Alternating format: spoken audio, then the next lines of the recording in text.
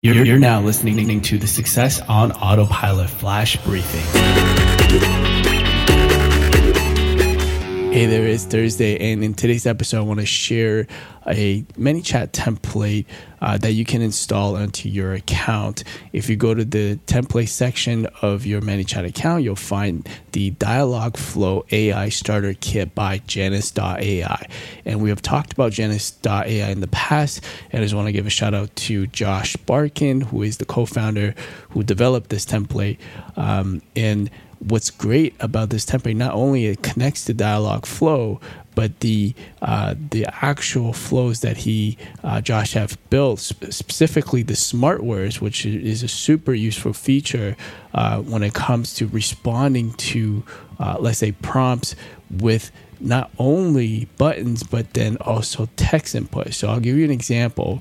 So let's say you ask a question to the user and you provide a yes or no button, but then the user wants to type something that could actually mean yes or no, but it's not typed exactly yes or no, or even they didn't want to click the button, which kind of opens that conversation up in a more natural flow.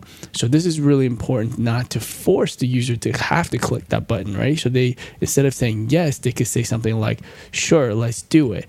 And with sure, let's do it in the Dialogflow agent, with that intent, you'll be able to also respond back with the correct answer inside of ManyChat.